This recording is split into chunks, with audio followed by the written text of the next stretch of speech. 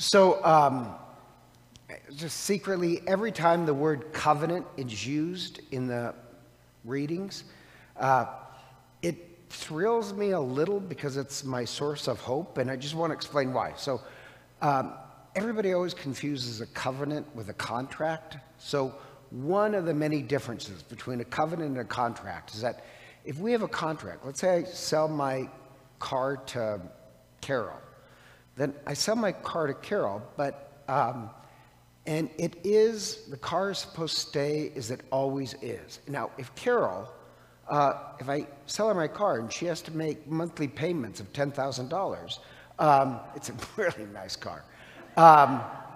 If she misses one of the payments, I get the car back. Sorry, Carol, you didn't pay it. The covenant works the opposite way. If I'm in a covenant with Marika, had to think of a different name. And if I'm in a covenant with her and she doesn't keep her end of the covenant, it's not like a contract. I can't get out of it. But if we're in a covenant, no matter how much she messes up, I still have to be faithful. So a covenant, it's a little unfair, but let's face it. If we're in a covenant with God, we're the winners. Because humanity is constantly messing up. And we're in this covenant dating back to Abraham with God. We're in the Eucharist, in a covenant with God. And why I say that's my sense of hope is this. It's kind of like a relationship between a parent and a child.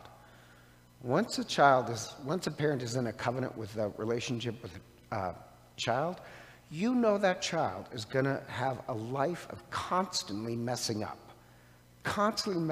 And as frustrating as that is, you're not out of your obligation to love that child. Same thing with God. We know we're going to mess up. And yet, the psalm is God remembers his covenant. He is not going to let go. And why I say that's my great source of hope is that gives me time to change my life around. I messed up, but there's always a second and a third chance with Christ. So in today's gospel, think about this. Humanity, we're such mess-ups. They want to kill God. The reason why they pick up the stones is that Jesus said, before Abraham, I am. I am is the word for Yahweh. So he's calling himself God. So they pick up the stones. So over and over in the gospel, the religious people want to kill God. I just think that's great humor. That we want to kill God, this very source of life. But God is not going to give up on us. You kind of think trying to kill me would be the last straw. It's not. And so if Christ loves us so much that even the most obnoxious behavior, he's not going to give up on me. To me, that's my great hope. I just hope over a lifetime of Christ not giving up to me, I slowly am more and more converted. So why wouldn't I want to be completely honest about my own sins? Christ is not going to give up to us. So during Lent, why wouldn't I want a second and third chance? That's my great hope. If my hope in God was dependent upon me being a perfect person, I'm in a lot of trouble. The best I can do is trying to fake God out and pretend to be holy. But if we're in a covenant with God, it doesn't matter how many times I mess up, I can always get a third or fourth or 100th second chance.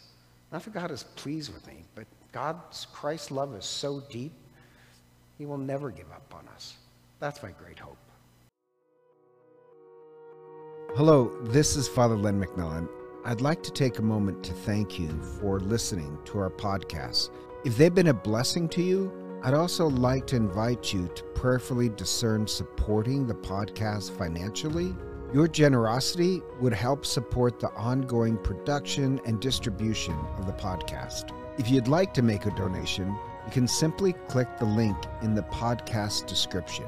Be sure to tell us your donation is for the podcast in the comments section of the submission form. Again, thank you for your support as we seek to share the good news of the gospel. May God bless you for your generosity.